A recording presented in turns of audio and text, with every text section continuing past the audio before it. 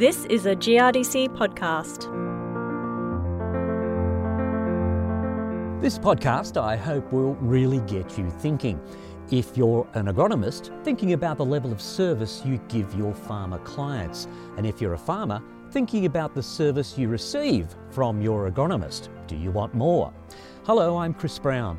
My guest today is Dennis Hooijberg, an irrepressible chap, as you'll hear, who has some interesting views on what it means to be a trusted advisor, which is an expression you'll hear a lot over the next few minutes. According to Dennis, there are advisors and there are trusted advisors. And I began my chat by asking him what's wrong with simply being someone who delivers a good product. Well, great opening question. I think for two reasons. One is from a client perspective, I think they need someone for them to bounce their ideas off and for someone that they trust to get feedback from, to be challenged by.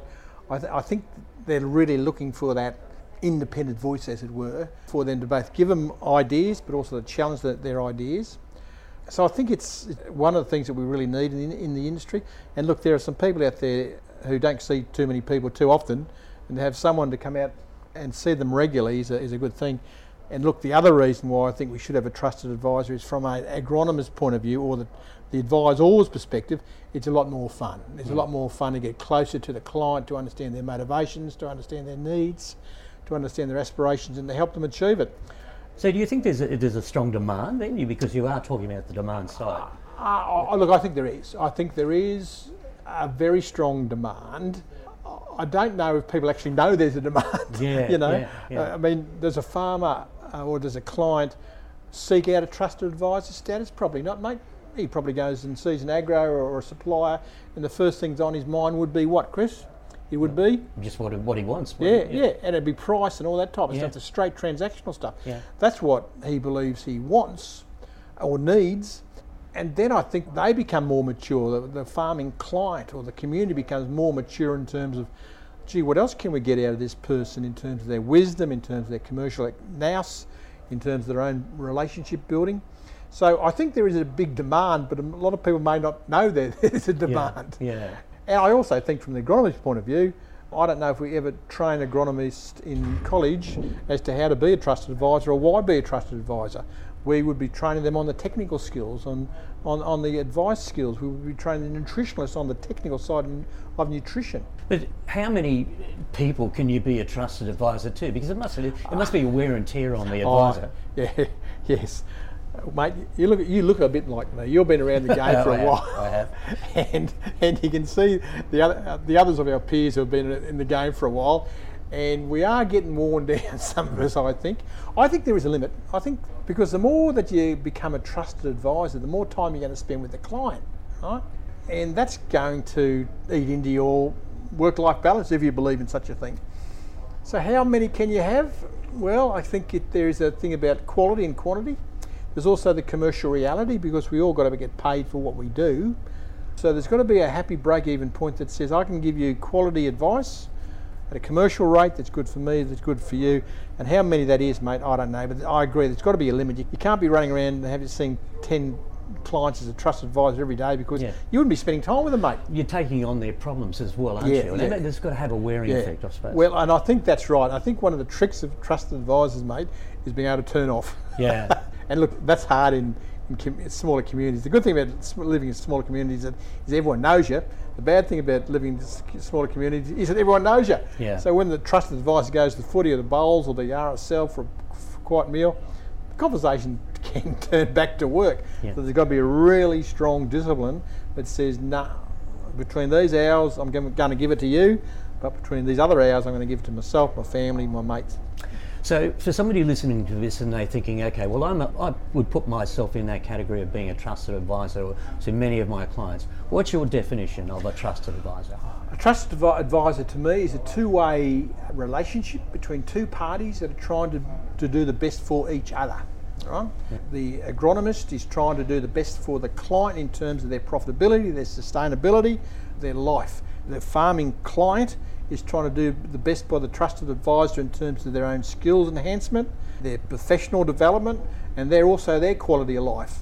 I reckon when I see a lot of the people who would say they're trusted advisors, they don't have that two-way thing happening. It's still, if the relationship is more towards the client or the farmer, then it's not a trusted advisor client. It's a relationship based on relationships, not as a trusted advisor. So both have got to want it. Yeah, and both have got to want it, and both will want to give. Both parties, I reckon, as a trusted advisor, needs to be saying to each other, what's best for this other person.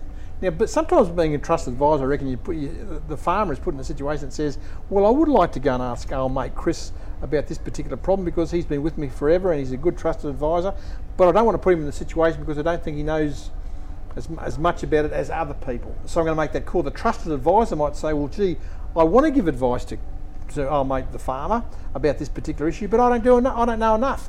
So I'll go and find someone who does know. So the trusted advisor sometimes I think is not in the actual doing, but it's also in the connecting bit too. Again, this theme: what's best for both parties in this relationship. Are there special skills that the advisor should have, the agronomist should have? Yeah, I think there's a base level skills. I call them the operational skills. They've got to be technically competent, and they've got to be technically up to date. They've got to be contemporary. You can't be a trusted advisor with the last professional development program you did was 8 years ago. This industry moves far too quick for that, I mean, I've been watching with amazement the development of drones. That's a very recent thing, really, and that's an example of one of the skills that we have to be up to date with. But that's just straight operational. That's just knowing your business. The next level is what I call the tactical skills, the ability to negotiate, the ability to influence, the ability to take a yield to the next level. So it's those farming skills, the tactical farming skills. But then there's this other level of skill as a trusted advisor, and they're what I call the strategic skills. What's best for this farmer in terms of his current crop? What other crops should this person be looking at, given climatic changes, environmental changes? What's next for this client? They're the strategic skills of a trusted advisor. Imagine the conversation, mate. We're at the end of a season. A farmer goes, gee, we've had a good season, mate. Thank you for your efforts.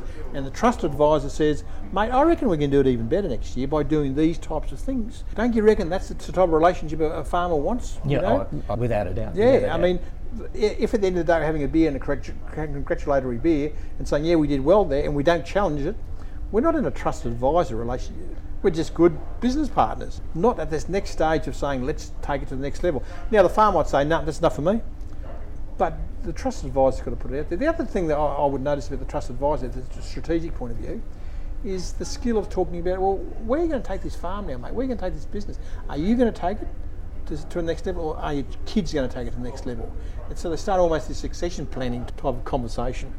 It seems that you're talking about agronomic skills, the business skills that agronomists would have, but the skills that are needed to become a trusted advisor, they're pretty high level. They are, mate. They are deep personal awareness, the emotional intelligence of yourself, knowing how you cope with change in certain issues. It's that deep personal understanding of yourself. There's also that deep personal understanding of human behaviour. Knowing what questions to ask, when to ask them, that makes the other person finds the answers. I don't think a trusted advisor actually always gives answers, but they're good at asking questions. Asking the right questions, yeah.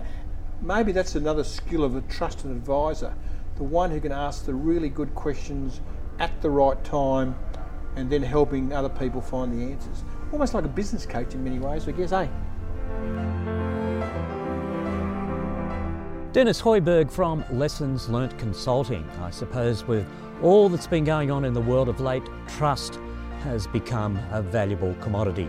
I hope you enjoyed listening to Dennis. My name is Chris Brown.